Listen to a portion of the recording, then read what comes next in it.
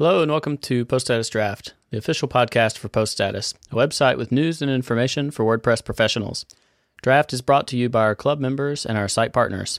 You can check them out on our website and join the Post Status Club at poststatus.com/club. You'll be joining over 400 wonderful club members, and you'll never miss important WordPress news again. Today, I'd like to feature one of our partners, Pippin's Plugins. If you want to sell downloads, set up content restriction, or start an affiliate program, Pippin's Plugins have you covered. If you need all three, even better. Check out Pippin's Plugins at pippin'splugins.com. Thank you to Pippin for being a Post Status partner. Now here's our show. Hey everybody, I'm Brian and I'm the editor of Post Status. And I'm Joe. I'm the co-founder of co-founder and CTO of HumanMade. And welcome to the Post Status Draft Podcast, episode 4. Episode 4. We made it. We did. I think the reboot with you as the co-host has been far more consistent than the sporadic audio that I ever posted before. Hey, there we go. It's the peer pressure between us that's doing it. You're my podcast accountability partner. Right, exactly. So today we're going to talk about strategies for working locally with WordPress. We're going to get into _JS templating, and we're going to talk about transparency in WordPress businesses. Cool. So let's jump right into it. Working locally. Yeah. So I guess, I guess broadly what we're speaking about here is like, as in development environments locally, rather than, I don't know, that could be interpreted as a lot of other things, I guess, working locally. Yeah, I mean, there might be people that are new to WordPress development and they only have experience changing files via FTP, which then you definitely need to listen to this segment. But additionally, we're going to hope you know the basics of working locally and that you're doing that. And we're going to talk more about strategies and different ways to do it, because there are many different ways to tackle development styles and local development environments. Both of us are on Macs. That kind of has a decent amount to do with this. Some of these methods are a little harder on a Windows environment. However, you can still work locally, obviously, on a Windows environment just fine. Yeah, I'm not, super into the Mac Windows debate or anything like that, but I have think no desire for this to be that. Yeah, I think that generally speaking, the easier to set up tools are usually on Mac Linux side of things, which is unfortunate. I think that's just kind of the majority of web developers these days are using a Unixy kind of system rather than Windows. Obviously, there's a lot of people on Windows still, but it seems just kind of a smoother process generally. Things seem to be, Vagrant and things like that work under Windows, but, there's a lot more edge cases, and it just seems broadly that it's a less kind of tested thing, Mm-hmm. And, I guess it's easier because the web itself, when it's running on Linux and your Mac is running, you can create a local server on Linux pretty easily. So right, yeah. I think it must be in the 90% or something. Websites that are running on Linux-based servers rather than Windows. You don't want to run WordPress on IIS? It's not as bad as what some people think, but no, I still wouldn't want to do it. Yeah. So let's back up a little bit, I guess. Sure. So I guess we can kind of, to orientate on this kind of topic, then there is, older way, I would probably say, of doing things where people were often running their code on on the live server or on some remote server like a dev site, and then you edit your files over FTP or something like that's the kind of, that is what I would generally consider to be the not so good way of doing things. Right. So but with local development comes a bunch of other kind of stuff. Generally, I think, there's version control, and are you using version control locally? There's obviously, you hosting the code locally and running it and having all the server there and having all the database and everything that you need. So, and then, of course, that turns into deployment procedures for getting your code from being local to sending it up to a development environment. Right. And there are I wouldn't say always one is better than the other, because there are situations where you do want to be editing code, that is pushed up to a remote system because you can't run it locally. Like, I think people that work on WordPress.com is a good example. They don't have a copy of the WordPress.com environment on their machine. They actually edit code, on a machine that is plugged into that live database. So it's not always there's a better way to do it. But I would say, like, if you're developing sites and you're not using version control and developing locally, then you should probably just do that. Yeah, it's a standard best practice at this point. But WordPress, compared to people working with a lot of other programming fields, was probably a little late to the game in really establishing good documentation and rules and so and the kind of process, I guess, before a lot of these systems came out, like we're gonna talk about, then it was just kind of like set up your own computer as a server, and there were things like MAMP and WAMP for Windows that made that a bit easier, but you still weren't running things quite as replicable as they would be on the production environment. So that's where I guess virtualization and Vagrant made that a lot easier.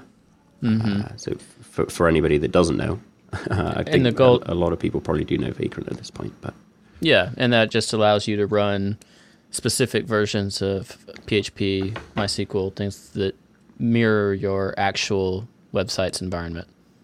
Yeah, it has that, and you're also able to mirror the operating system level as well, which changes things a little bit. Having said that, I mean, again, I think you talk to Andrew Nason, and he does half of his stuff under MAMP. So I mean, he's not really. He's just kind of like or would have been developing WordPress rather than actual client projects. So it's a different use case again, but it's I think when you've kind of done full circle and you've tried all these systems and everything, then coming back to something like MAMP is like, if it works for you and the work that you're doing, then that's fine. There's no kind of right or wrong there, but definitely having experience with other things and knowing how they can improve things under certain situations is a good string to the bow. Mm-hmm. And I guess, there are different styles, and one of the things that affects what somebody may use is just kind of your familiarity with the command line versus wanting to utilize some sort of GUI. Right. Yeah. That is. So I don't know. That's where MAMP was always really popular, I think, is with the kind of coder designer crowd that wanted to, let's say you're doing WordPress, but you're not a really PHP developer and not used to this whole like command line thing, then that really made that easier for, providing a visual way. I remember before I was like into using command line, I would always get these visual tools that like I remember like one that was allowed you to like install brew packages, but it was visual. But all you literally do is like search and then click install, and it would do exactly the same thing.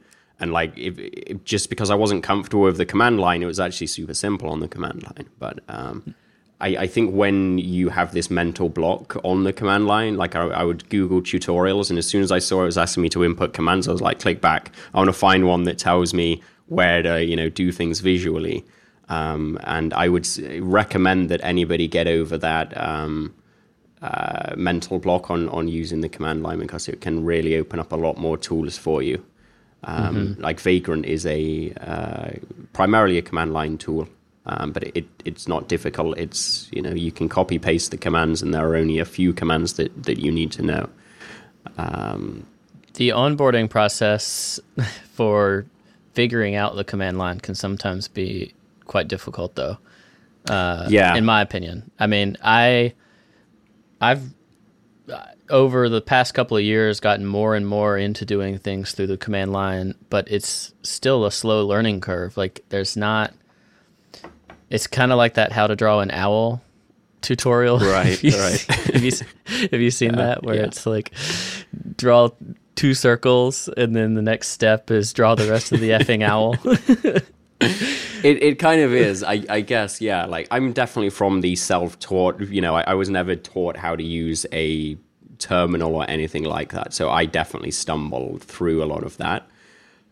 It's kind of weird looking back now, though. To me, it's so kind of simple and intuitive that once you kind of understand the building blocks of how kind of the Unixy API works, with inputting commands and passing arguments and using pipes and chaining commands and things like that. I can definitely understand that I just didn't know that straight away, but it's definitely not that difficult. I think that people are generally more worried about it than they need to be, especially when people learn things like Photoshop, which is like the most difficult to use UI in the world, like with the millions of buttons and millions of different things. There's actually only a few components that you really need to learn for the command line, and that opens up a huge amount of stuff that you can do. So I think that, yeah, for whatever reason, people just kind of get worried. So you're saying that if someone understands Photoshop, they can dominate the command line. Yeah, that's my litmus test. He's on record. So some of the popular solutions out there, I'll go kind of in order of maybe they're from an introductory level, what people use up. Yeah. MAMP and then MAMP Pro, which allows you to set like custom domains and have multiple local installs. Is that a paid? That sounds like a paid. It's their product. paid upgrade. Okay, yeah. That's where I started. That's a very common method to get going. Another one that a lot of people that don't want to deal with some of the command line stuff as much is Desktop Server. It's another paid product, but pretty catered to WordPress. Nice. One that has been very popular among the development community, I'd say it's probably kind of quasi-standard, is Varying Vagrant Vagrants, or VVV. It's a crazy name. It is. It's a great name, though. I need to explain to me. I don't understand. What is it saying? Varying Vagrants. Well, I mean, you can set up multiple instances of Vagrant. Okay, and you can set them up in different ways. And you can set them up in different ways. I see. So you can have a lot going on one Vagrant install. And I mean, this is how I'm still doing stuff. It is a little slow, and at times it's been cumbersome for me. But and I think that's why people have moved to some other things. Some people have moved to some other things, right. But it's also very powerful, and it's very heavily catered towards WordPress development, and including core WordPress development. Yeah, I kind of think because VVV, maybe a little unfairly so, because I know there is a lot of good work that goes into this project, but it's kind of like the first one, and because of that, it became quite popular.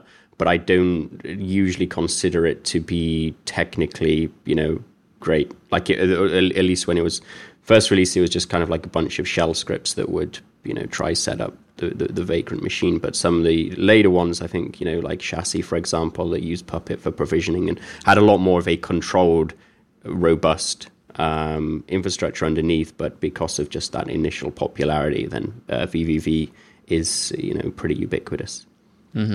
And so Chassis is another one that you just mentioned, and Ryan McHugh manages that project. And then you guys at Human Made use Salty WordPress. Yeah, so and it's gained some adoption. Yeah, it's not hugely popular. It was probably around the time of VVV, but the main thing that we wanted to do different at that point was to have the use a proper provisioning system to install all of the things like PHP and everything. So we could basically, that means that you can be a little more deterministic with how the server is set up and everything. If I were to come into the space now and we didn't have Salty WordPress, then I'd adopt one of the other ones for sure. But it's kind of it's used by everybody at Human Made and else somewhat elsewhere, but not hugely. One of the probably differences I would usually I'm looking at when somebody has a box that is a Vagrant machine or otherwise, is whether you run multiple Vagrants or if you run one virtual machine per site or not. So Salty WordPress, for example, you put all of your sites in the or you have one instance of Salty WordPress running all of your sites. So you only need one virtual machine running to have access to I probably have 40 sites or something like that locally. Chassis, on the other hand, takes the approach of you have one virtual machine per project or per site. So that means that you vagrant up in one of your projects and you do some work there, and then you switch to another one. So I guess you vagrant down and then you vagrant up in the other one. So it probably, depends on your workflows and things like that. Like Chassis IC is very good for a single, very large project, but I do a huge amount of context switching in the day to switch between projects and things like that. So I definitely appreciate Solid WordPress for that in terms of I don't have to, be slowing down my computer by having 12 VMs running at once, or I don't have to have the downtime of waiting for them to boot and shut down. Yeah, and I'm the same. And VVV, I think that's the most common setup, is people having one virtual machine running at a time, right, with multiple sites on it. Right. But I think it's kind of a mesh of these two. Like you can create another virtual machine and have other stuff in there, but right. I'd maintain all my own end client sites or whatever all in one go. Yeah. I would say that most of these tools that usually your code and everything is not. It's usually in a shared folder that is shared into the virtual machine. So you don't literally have all of your projects like code checked out inside the virtual machine. So you can kind of switch between these systems relatively easy. You're not too bought in. The database is often not the case because it's a bit more tricky to share the files. So often your database is in the Vagrant machine, it's locked in there, as it were. So you'd have to do an export and everything to switch. And then there's also, and this is probably a newer thing, or at least from an adoption standpoint of people getting excited about it, is Docker. That's the buzzword. Yes, so people they're using Docker to set things up locally, and you can mirror it directly to your install, and it's got this separation of concerns of sorts, so that you can Docker MySQL and PHP separately, and all sorts of stuff. So teach me about Docker. Yeah, so I don't want to go too crazy over technical, because a lot of people glaze over when you start talking about LXC containers and things like that. But the basic premise is that things were usually done on dedicated machines back in the day. You had a hardware box and you installed the operating system and you did stuff there. So that tied the operating system to the hardware. Now virtual machines came along and kind of solved that to some degree, in that now you have lots of copies of an operating system running on one physical machine, and you can move those virtual machines with a little bit of difficulty, but you can between different physical machines. So Docker, what Docker is really built on, which is containerization, is really kind of the next level of that, which is very lightweight, easy to move around. I don't want to say virtual machines. It's not a virtual machine. It's like a very thin layer on top of the operating system that allows you to containerize, processes, basically. So think of it, an easy way to think of it is like a lightweight, very fast virtual machine.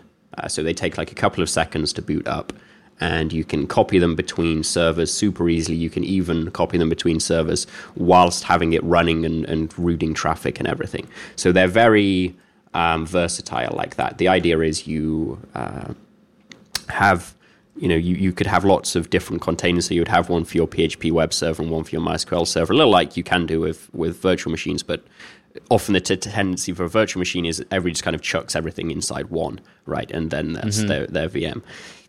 With Docker, then, it encourages a bit more of a services approach where you have one Docker image for your web server and one for your memcached and all that kind of stuff, and then you can easily spin up, 20 more web server ones in a matter of seconds to ramp up and down with traffic quickly and things like that. So the general idea is, or the general technology and everything is in many ways superior to virtual machines. But there are a few I think a few pretty big caveats, and I'm not somebody that's kind of on the containerization Docker bandwagon. And I would say probably the biggest one really is, so Docker is built on containers, and containers, it's a Linux container. So if you're under Windows or Mac, then you can't run Docker, right? Or you can't run a container on top of Mac. It's just kind of apples and oranges. So actually, when you run Docker on your Mac, what you're doing is you're running a virtual machine for Linux, and then you're running Docker containers within that Linux virtual machine. So there's another level of abstraction there, which is one thing that does turn me off a little bit. So you have Vagrant, and it's running, Ubuntu, you SSH into your Vagrant machine, and now you get access to control the Docker images. So you can, attach to one of your Docker images and run commands there. So now you're like 2 or 3 levels deep at this point. So that kind of extra complexity, annoys me a little bit. It's the same with, so Amazon now have a container service, but it's built on top of their virtual machine service, EC2. So there's kind of this double level of they're running, obviously, virtual machines on dedicated hardware with containers in those virtual machines. So again, there's kind of this bigger disconnect, I guess, and more moving parts involved that can kind of cause problems. And that's usually what I'm trying to get away from. That's why I kind of wish it was super easy for everybody just to run a server directly on their host operating system and not need Vagrant. Like, it's a pain in the ass, really, having a virtual machine where you've got to boot it up and everything. I would much rather everything were just kind of on the metal, but the fact is that we want to standardize things, and the best way to do that is with a virtual machine. And I kind of seeing adding containers to that mix is kind of getting a little further away from that goal, not closer to it. If you could run Docker natively, as it were, and you didn't need this extra level of this other virtual machine and Vagrant and needing to pass everything through with in terms of network traffic and routing and all that kind of stuff, then I could maybe kind of get on board a little more. Yeah, and Docker has its own thing that it uses for that. Boot to Docker used to be the one, and now they've more recently introduced the Docker machine. So it's a virtual machine that's dedicated just to be this pass-through for Docker, so that right. So that would be if you want to get like super familiar with Docker, then that's probably the better way to do it.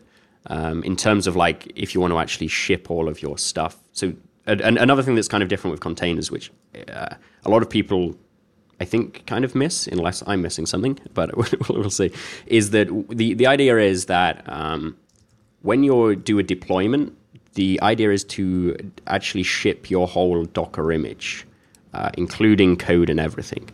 So it's not kind of replace, like you would usually, when you push code to production, you usually wouldn't be pushing up like your whole virtual machine, right?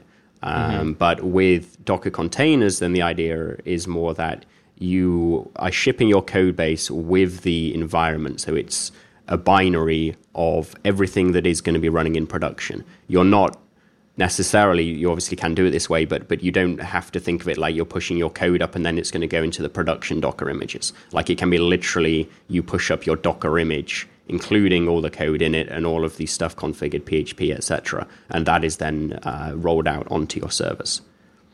Yeah, but it's fast, so it can. Right, exactly, and it works with this kind of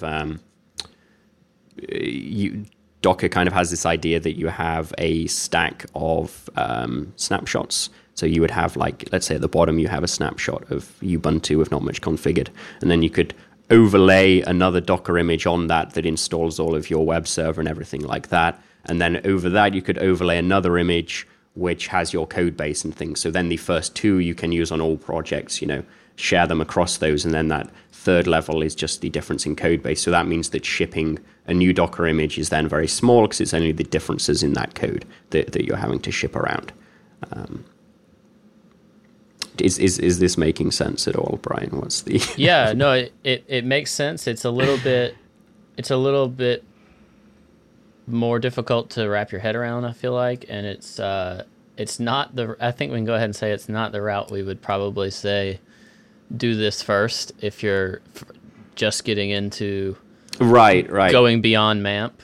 Yeah. Probably I don't say, start with Docker. It's going to be more complicated. Yeah, I mean, having said that, like you don't have to run it how I'm saying. You can just kind of run it in the virtual machine way. Like if you take, I'm probably going to discuss some unreleased stuff here or something, but I think VIP are experimenting using containers, but they're not. They're using it more just as a replacement for virtual machines, so they can have the benefits there, rather than it's not like on WordPress.com VIP are going to ship up your binary Docker file and they're going to run that or something. So it's not like generic hosting for Docker images.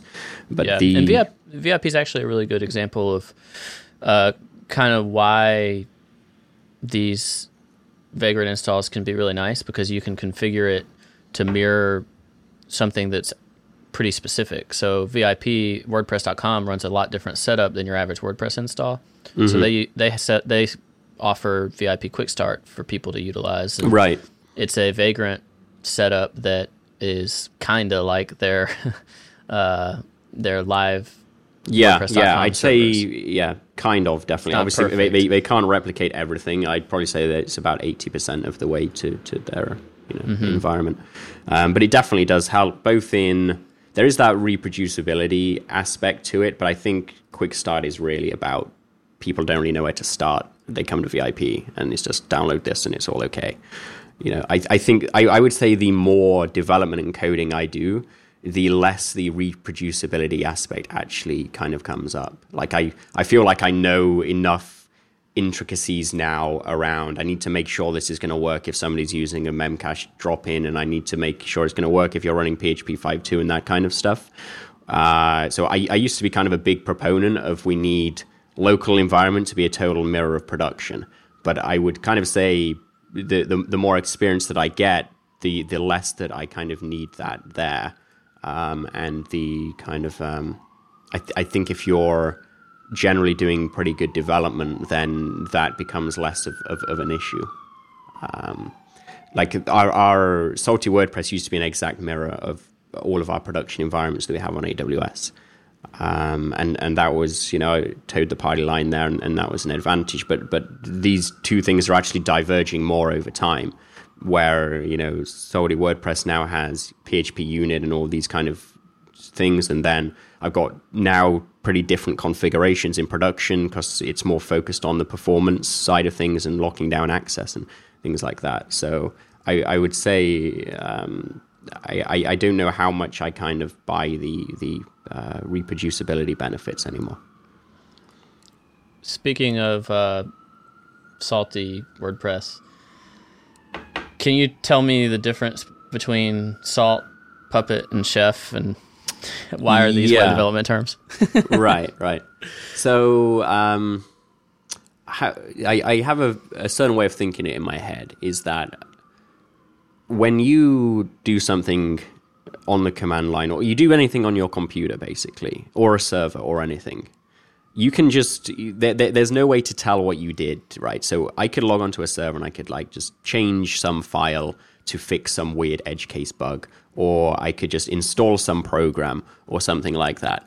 And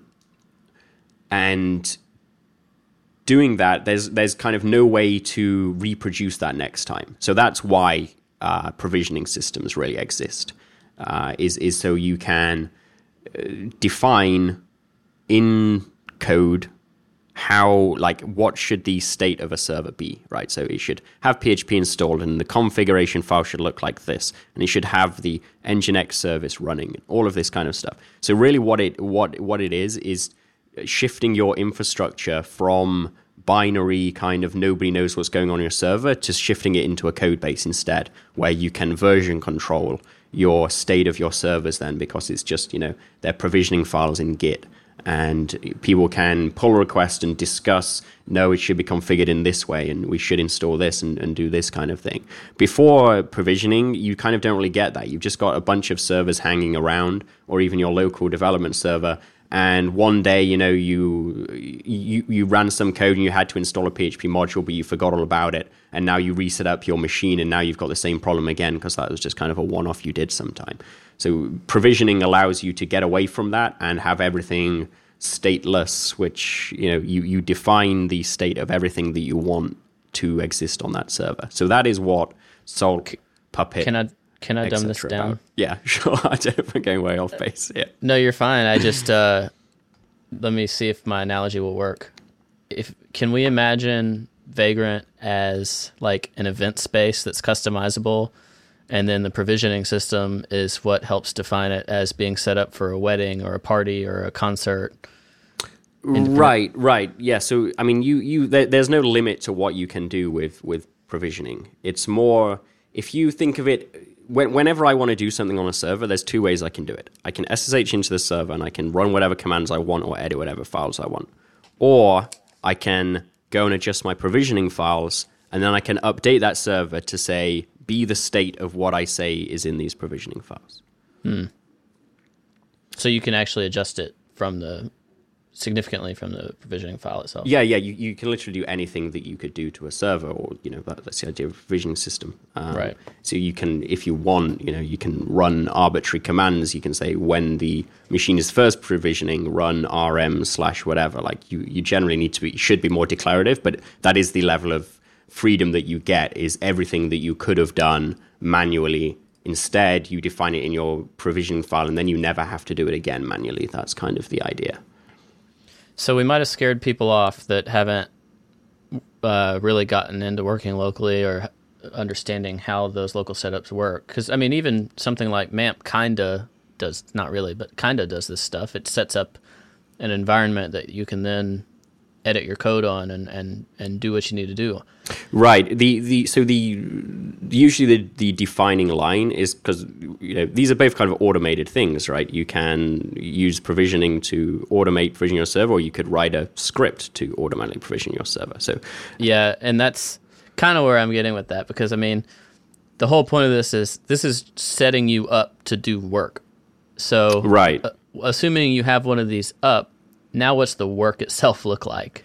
Yeah, so a quick note on that, I would say that the advantage of provisioning over setting initial setup with a script is it's quite difficult to make extra modifications if you've gone down the automated script rather than provisioning approach. But maybe that doesn't even... So making adjustments would be harder. Right, exactly.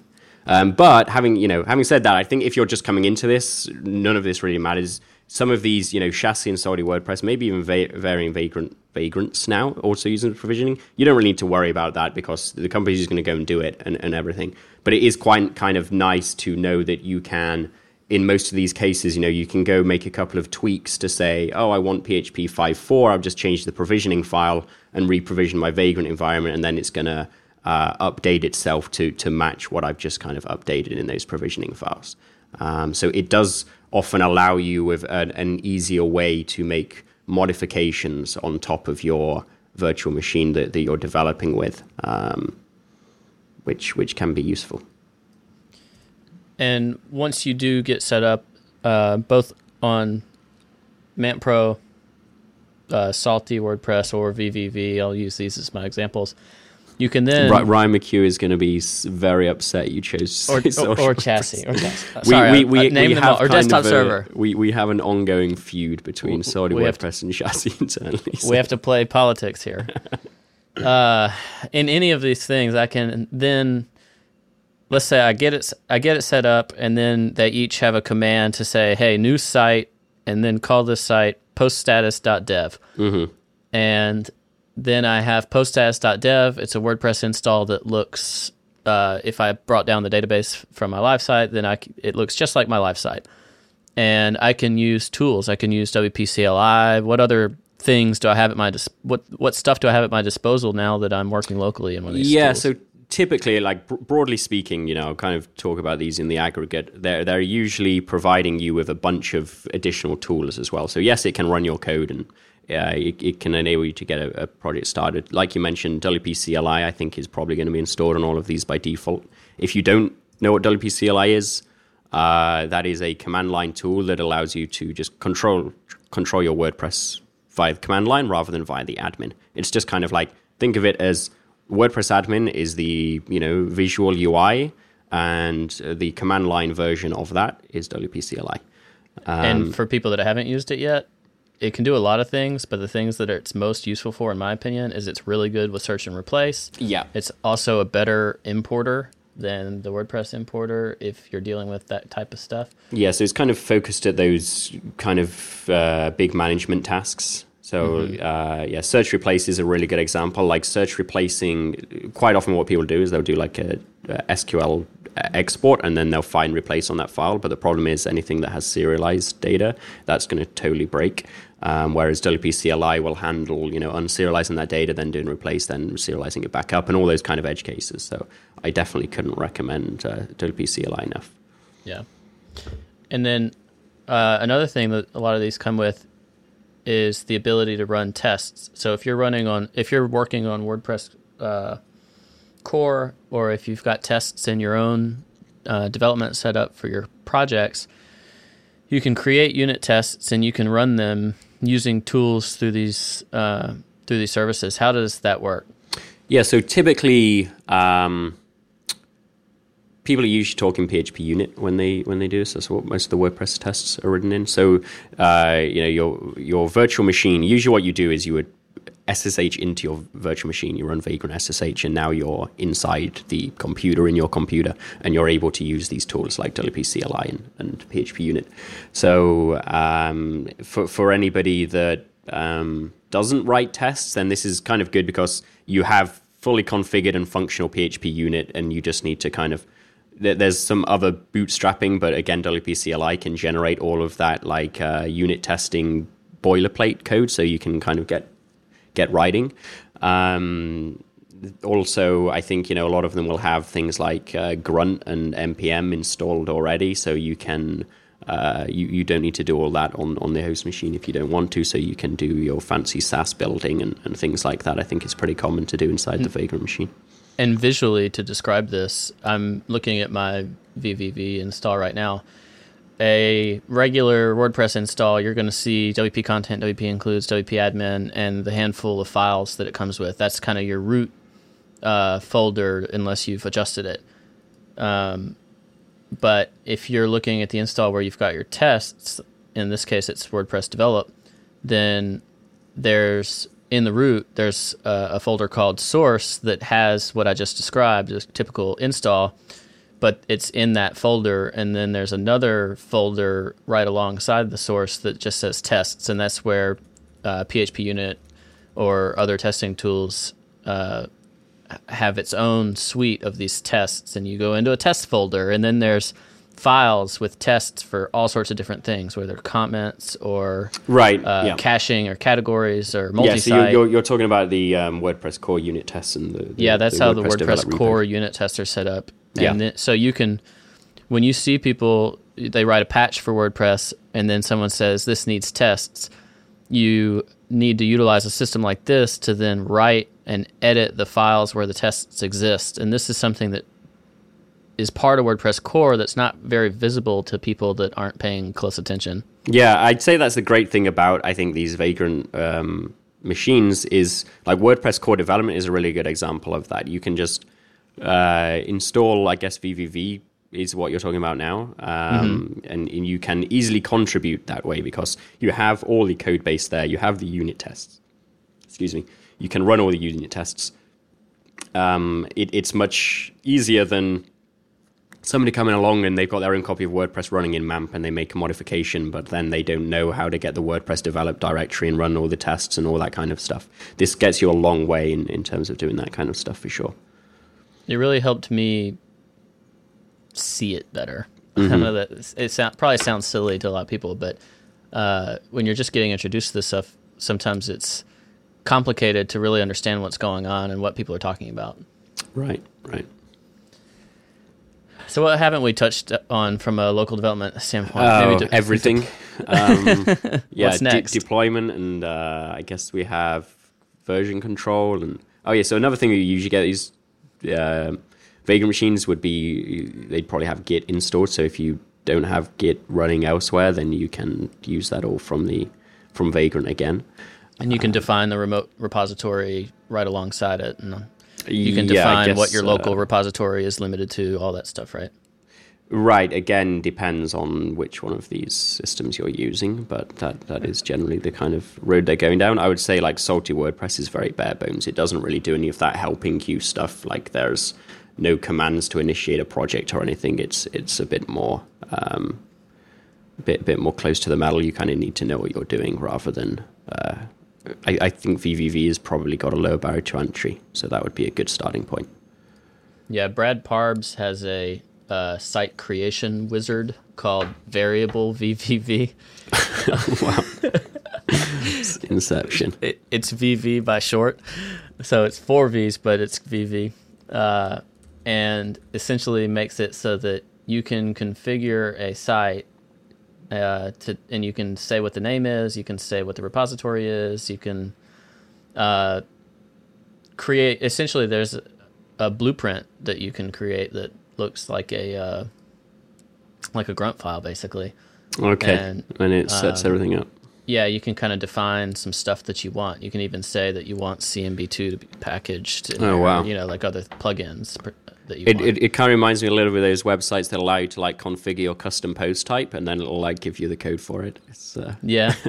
It's a site generator, and right. It's pretty cool. I've used it before to just kind of script some of the stuff I don't, then would otherwise have to go in and do manually. Mm-hmm. So yeah, I would say VVV is a pretty good setup for people that are really just kind of getting going with setting up WordPress and Vagrant and want multiple installs and all that. I mean, I've used it. I've had some terror times with it. I had 2 weeks one time where it was just borked and I could not. I could not even get rid of it and get it back. Yeah. So that's the problem with abstraction. Is if you don't understand how it works, when things go wrong, then you're kind of stuck. And I definitely like that. I don't know. I kind of know this stuff to the degree now where I can fix anything anyway. But definitely going through the process of building salty WordPress, then it's nice for me personally to be able to fix anything that goes wrong with my computer now. That's the general problem of abstraction, I think, is if you want to just use something and not know how it works, then you often are going to run into some problem and then are going to be stuck. Yeah. All right. There's a lot more that we could say about working locally, but we're dumping loads of links into the show notes, and people can go click on them and pull their hair out to their heart's content. Let's spend a few minutes, because 2 weeks ago we talked about React and using it with WordPress. _JS is a primarily templating system, but WordPress core uses it a lot with the customizer, and you can use it in a variety of ways. It's just an included script in WordPress. Yeah, I'd probably say it's not primarily a templating system. It has a templating function in it. Yeah, I belittled it. Yeah, no, it's more of a utilities library, I guess, of which one is a templating function. That's how I put it. So how is WordPress using it? WordPress core. Yeah, so underscore is very commonly coupled with using Backbone.js. So WordPress uses Backbone for all of the JavaScript models and server communication, all of the modern stuff. There's still a lot of old stuff that isn't using it. So when you are using the WordPress media library, all of that, pulling all of those images in that pop-up from the back end and building all of that, all the data there is all Backbone models, views, controllers, etc. So the underscore templating bit is all of the actually rendering in JavaScript that UI. So really what it's doing is it's taking the data from the backend responses that goes into Backbone models, takes that data and it takes a template, an underscore template, and it puts the two together and it renders a completed modal like the media modal, or you click into an image and it gives you your editing capabilities and things like that. So it's really tying the Backbone models into HTML and making that work. What are the advantages of doing it this way versus using PHP to talk to the server? Yeah, so it's the usual. It's you don't have to reload any pages or anything like that. That's really that's typically why you are rendering things in JavaScript. Is you want to use AJAX requests to get your data, and then you want to show it to the user in a sane way. So you use a JavaScript templating engine to build those templates. So it's very snappy. Yeah. That's why, if imagine if every time you clicked around the media modal, it had to reload the page. Like you click on a thumbnail and you want to like the sidebar on the right hand side wants to update. So like you would reload the page and then that would update, and then you would like change the drop down. Like it would be a total nightmare. So I can imagine it because I used WordPress before version 3.4 or 5 or whatever. Yeah, and it's painful, especially, WordPress isn't the fastest kind of load time for the admin. You're probably looking at a second or so on most servers. So it's not really fun to have to wait all that time. When the media stuff went in, it was one of those things. Daryl Coopersmith did a lot of the development on it. Yeah. And it's like he just dove down into the deep end of the pool and he came up later and it was there. And yeah. I think it took a while for people to kind of catch up. And yeah, I think so. People are still starting really at the mass level. I mean, obviously some key core people really get it, but at a bigger level, people are still trying to really wrap their head around some of these newer things. Yeah. I think, my kind of personal opinion of the whole thing is that, yes, it kind of came out with something that works pretty well, but I definitely didn't appreciate the, just like like you said, I think Coop basically had worked on that and then produced this thing, but then it kind of lost energy or whatever for the project. And now there's, it's still not even now like great documentation about how you go about building things on top of this or like this and things like that.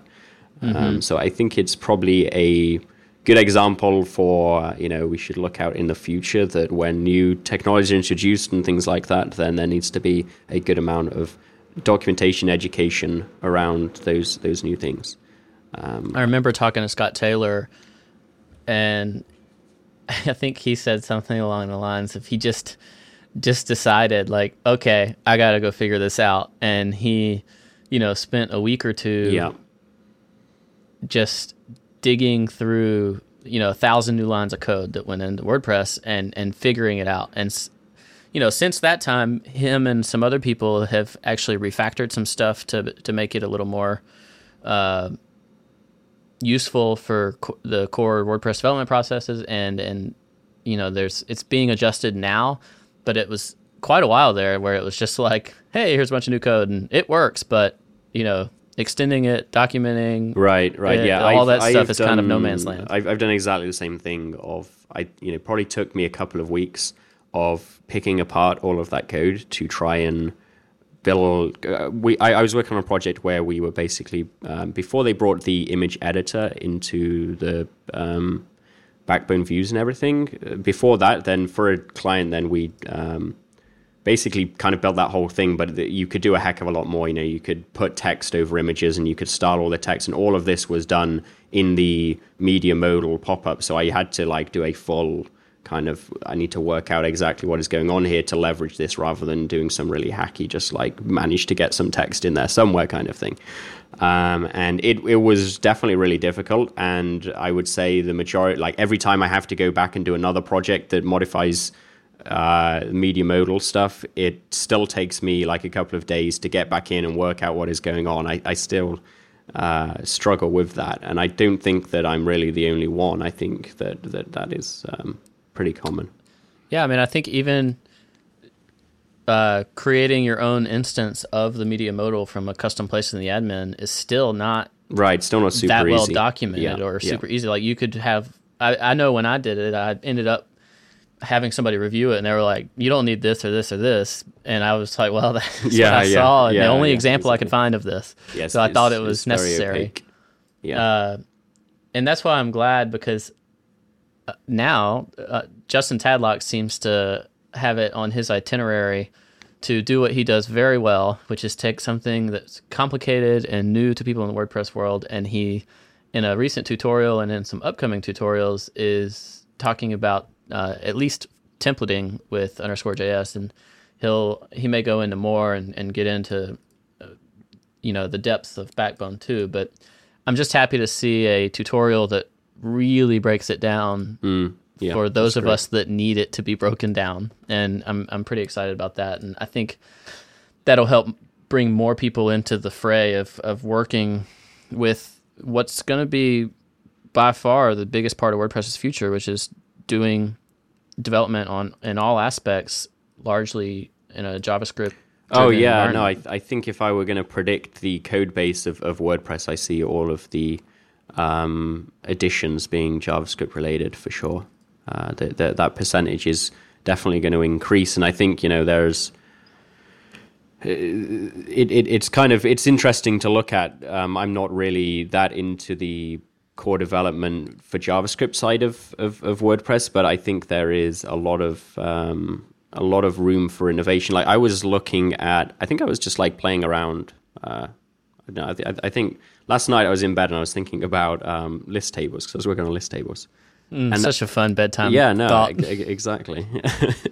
And the list tables are kind of cool, but like think how much better they would be if they were had a lot of interactivity. Like all the pagination was just instant using Ajax, and you could search and it would instant just like pop out rows that don't match it and that kind of stuff. Like every part of WordPress, it seems to me anyway, can be improved in this kind of way. You can still keep the way that it works underneath, which is going to give you all the kind of progressive enhancement, accessibility kind of benefits there.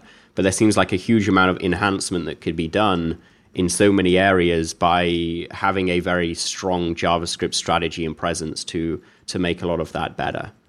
It really frustrates me how long it takes to, you click save post. Like saving a post is generally a really slow process when you've got like a bunch of plugins that are doing a bunch of things. Like to have to wait for that page to reload every time is like not very fun. Like there must be ways that all of this UI can feel so much more responsive, and the mental burden of then using WordPress is so much lower. Like I think a lot of people underestimate just how much of a task it is to go into the admin, add a post, assign it to a category, all of this stuff. There's so much waiting, clicking between all of these screens and everything, and I really see this as an area that can improve a lot.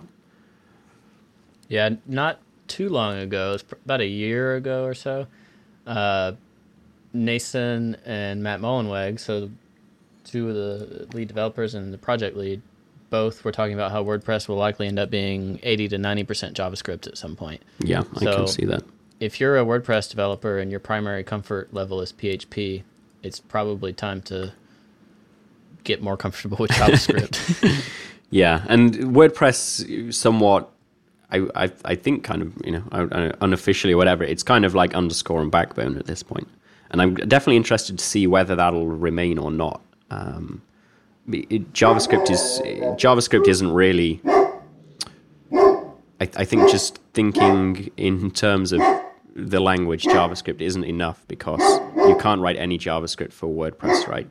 Or in terms of WordPress development, you should really be sticking to the frameworks that they're using and things like that. So I'm interested to see if Backbone and Underscore is what ends up being there for the long haul.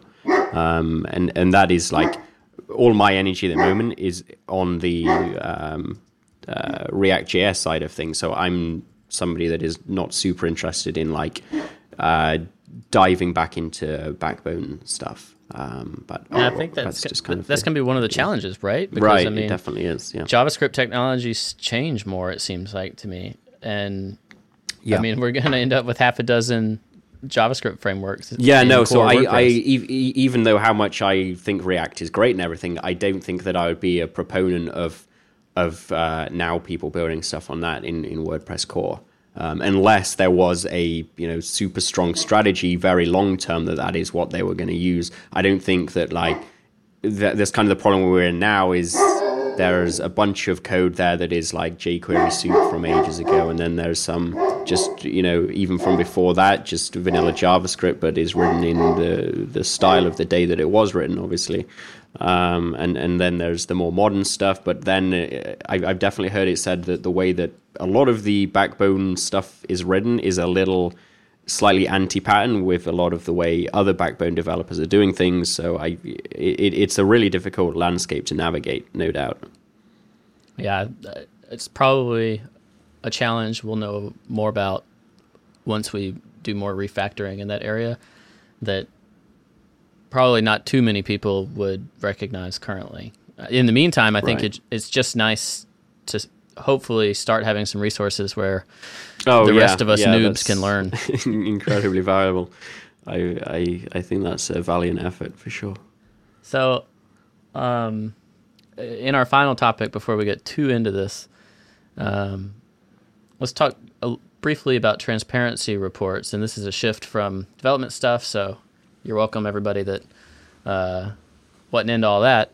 Congratulations, you stuck with us for a while to get to a more businessy topic. It's a trend in the general web world, maybe started in the online marketing world, but it's made its way to a lot of WordPress businesses to share transparency reports. People have probably seen this with Buffer, open salaries, open revenue reports, things like that. Smart Passive Income, Entrepreneur on Fire, 2 podcasts that do this where they say how much money they're making. That's one level of transparency. Chris Lemma did a blog post that I enjoyed where he talked about some of the potential downfalls of that. So I'm curious what you think about that type of transparency. I know I have my own thoughts. And then I'd also like to talk about internal transparency, which I think inevitably is the more important of the 2 topics. But let's talk a little bit about transparency in WordPress businesses. Right. Yeah. I mean,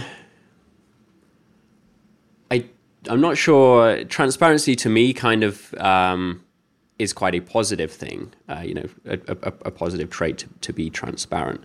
I'm not sure that I actually would call transparency reports transparent. It's kind of like they're. I'm not totally sure. When you publish a specific report, then there's motivation behind that. And it has a certain air to me, and I'm not sure if I'm just being unfair, just of that is more of a promotional piece of material than anything like. I think people typically are doing a transparency report when things are going well and they've got stuff to shout about. Just the idea of like these blog posts that you see of people publishing reports, I don't think that is a big indicator either way of how much of a transparent organization that is internally and that kind of stuff. So I guess I'm not super interested in them myself in terms of like a telling me how is that company's culture and that kind of stuff. And that's really what I'm getting at with the transparency thing, I guess. I'm more interested in terms of in internal transparency rather than, I still think it's nice that you kind of get to know the numbers every once in a while, like how much did that company make and how much do companies spend on salaries and that kind of stuff. I think that is interesting information, but it is not really a product in itself that much interests me.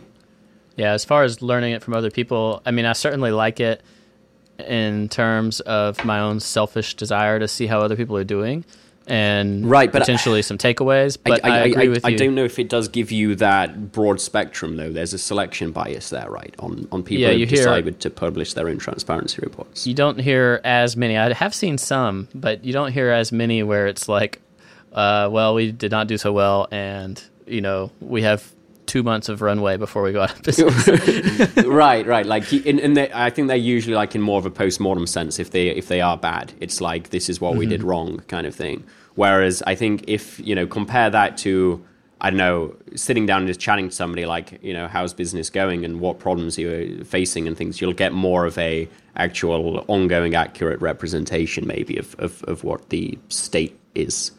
And expectations and seeing how other people are tackling things and how they're doing that.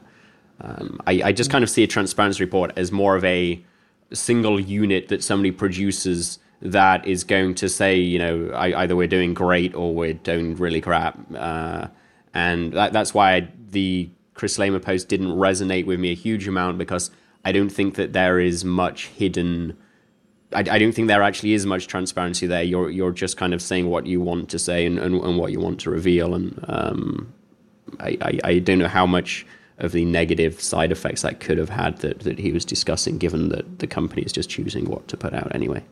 Yeah, I do think it's a good marketing tactic, though. Like you said, it's and I'm sure that's a lot of people's motivation for it, because that's going to get some eyeballs. I mean, you tell somebody, hey, this is how much I made last year, they're going to look at that.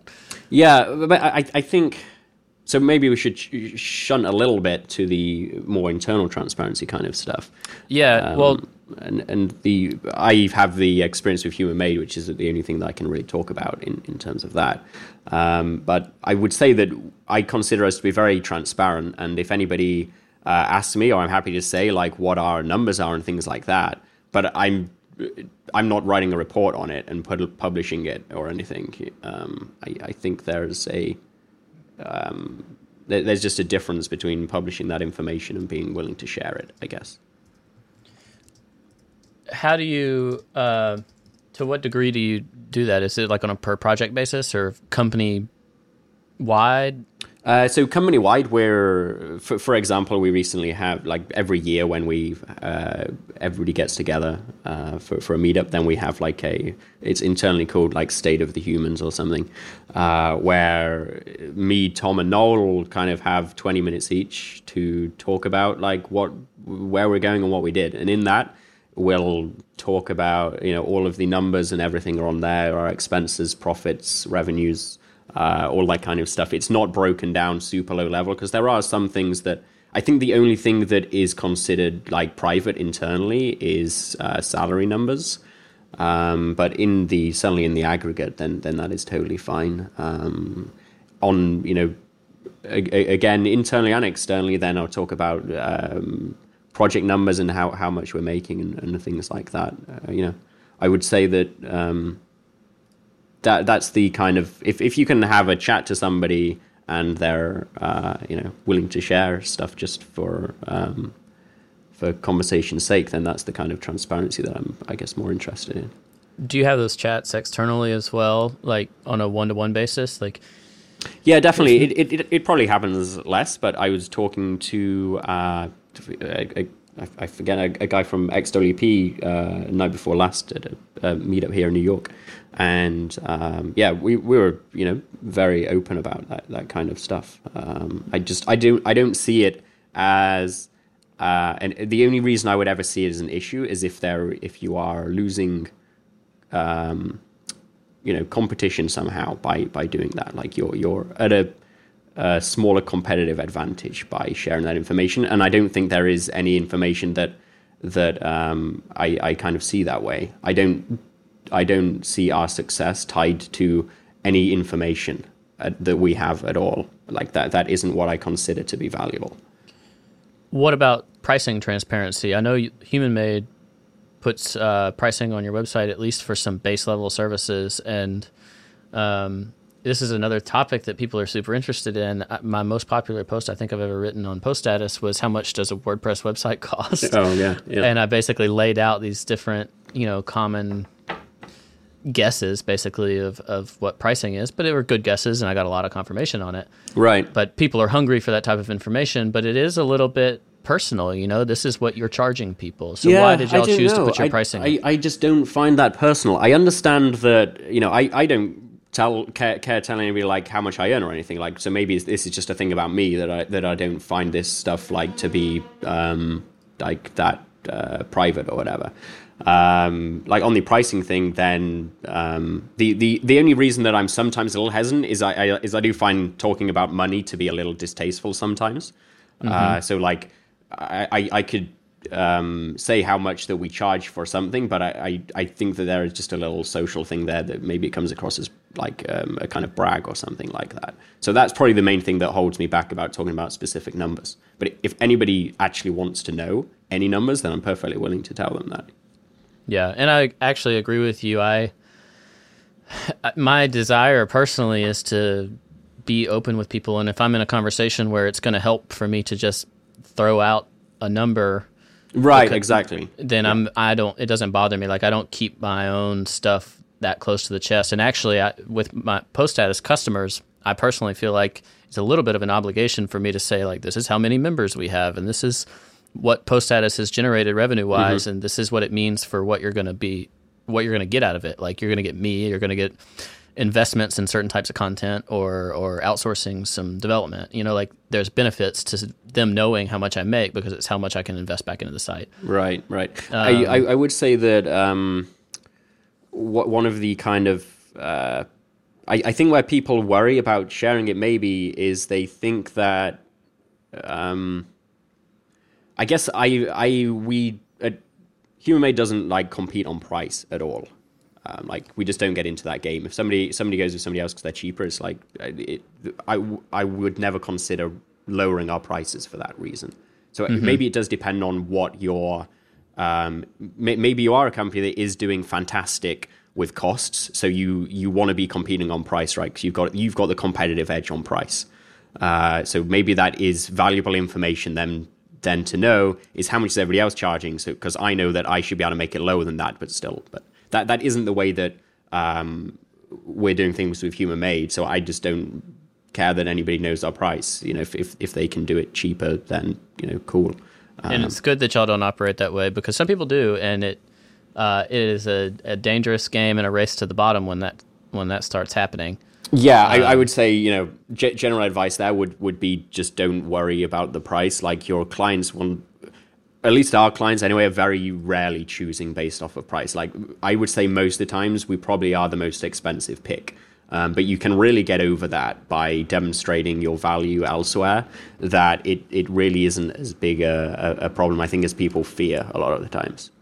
Yeah. Another thing that can come up in a situation where people are sharing numbers is conflating or confusing what's delivered for a particular price. So if you're talking about pricing of services. Oh yeah, we charge $5,000 a month for hosting, and some people are just like go crazy at that.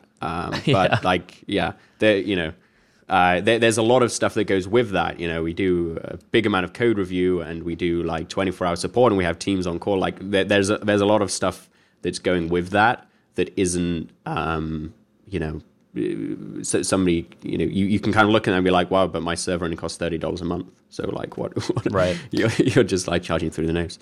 Another an example I've got right in front of me right here is code reviews. The reason I'm going to use this one is because I actually just basically priced a code review for a local organization here, and I was referring them to a friend of mine, and I was basically saying, this guy will probably be able to do a code review for $1,500 for what they need. Mm-hmm.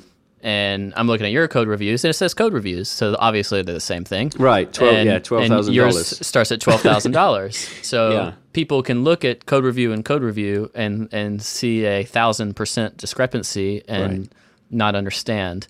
How do you? Is there even a point trying to differentiate in regards to what you're delivering? Maybe to the people listening to this podcast would need that differentiation more. I think that if you're the target customer, which is going to be kind of enterprise kind of grade, they're more interested in do you do code reviews for other projects that are of equal scale and size and relative importance to us. And the price is kind of hanging off the bottom of that. But as long as it's not going over their, allotment, then that's not really a problem. So I would say that our track record and other client lists definitely help a lot with that. But we can definitely, a thing that we push quite a lot generally is around performance and security, and kind of experience that we have from higher level architecture and things like that. So it's true that, it's a $5,000 or $1,500 code review is probably going to get you 80% of what we're going to do. But the way that most people don't understand about like most pricing is it's more logarithmic than linear. So if you need to get that, it's like uptime. You can get 99% is like $10, but 99.9% is 100, and you want if you want 4 nines, then you're now paying through you're paying crazy money. And it's kind of the same with development. Like the price kind of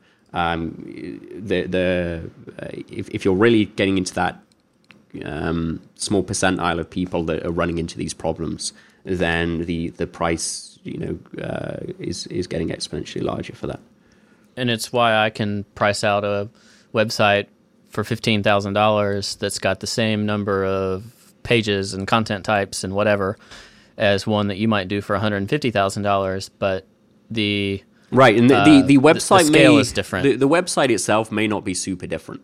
I know that you're a good developer, and the best practices and all that kind of stuff. Like there's all the other stuff though that will probably likely do, like will fly people out from other countries to do in-house training, and we're just kind of like used to operating with that kind of client, and we're speaking their language and they're comfortable with that, and they're willing to pay for that for things to go smoothly, that we can cross all the T's and dot the I's, It's more than flair too, though. It's also, you might be setting up unit tests before you even write the code. I wasn't trying to I may not be doing that. Right. You know what I mean? I'm not going to write unit tests for a new blog. If we were using Flare, I was more saying that there are other things that these enterprises usually value that isn't just the delivered website at the end. There's so many more checks and balances to make sure that you're doing, and all of that kind of stuff. Like the testing is obviously a big part of that. And all of those assurances all have value. And I think I can definitely say that when I was coming from, teaching myself code and small-time freelance of, $25 an hour or whatever I was charging, like I could never understand the numbers that big agencies were charging. I remember I learned that some agents I knew were charging $1,000 a day, and I thought that was crazy. And now we're charging like $1,700. So it's not like... I would say there's definitely a bias there, I think, to miss a lot of those extra value things that companies are providing. And that, bringing that back to transparency, it makes context in transparency, that if you're going to share this type of information, it is good to share context. Because if you just go to a conference and say we charge $1,700 a day for our development expertise, like... You might encourage someone that shouldn't be charging $1,700 a day to charge $1,700 a day, or you might just be like stomping on someone because they're sad they're charging $200 a day. I'm usually not worried about that. I'm more worried that people won't see the value, and then they just think that we're acting, badly like that. Like that. That's probably the thing that I've run into the most.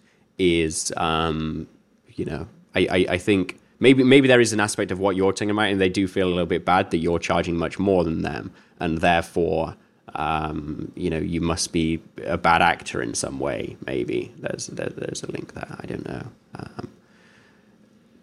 but I having said that I'm still do the odd thing. We still do the odd thing on the side where like we don't. I would say we do more free now than we used to, because our prices are much higher.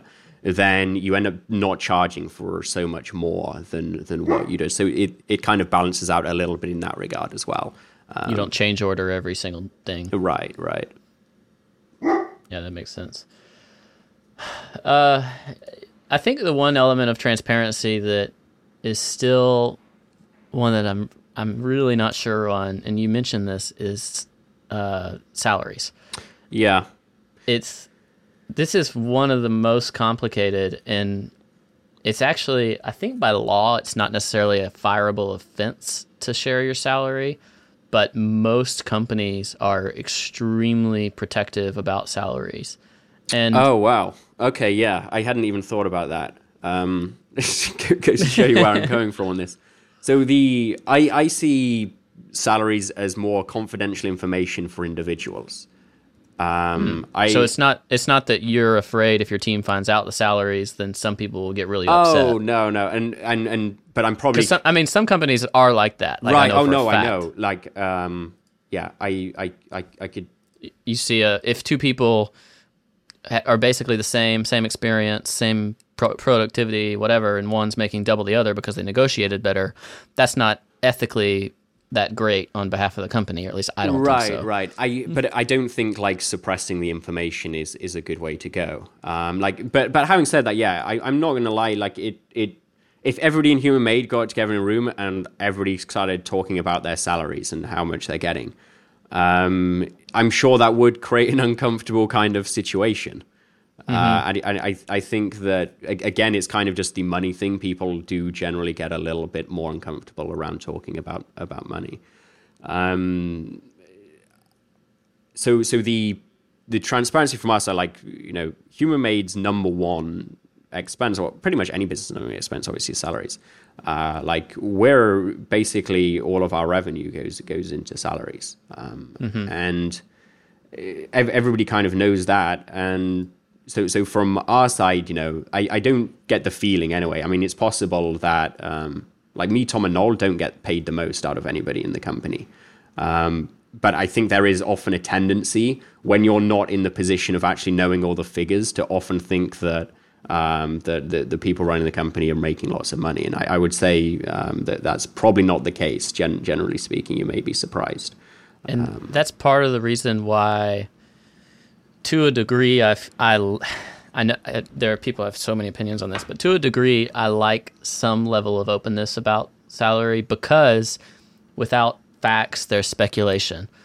And speculation, Right. I think, can be very damaging, especially if the culture is suffering anyway. Yeah, I would say that that's going to be one of the first things to hit if you don't have a good culture.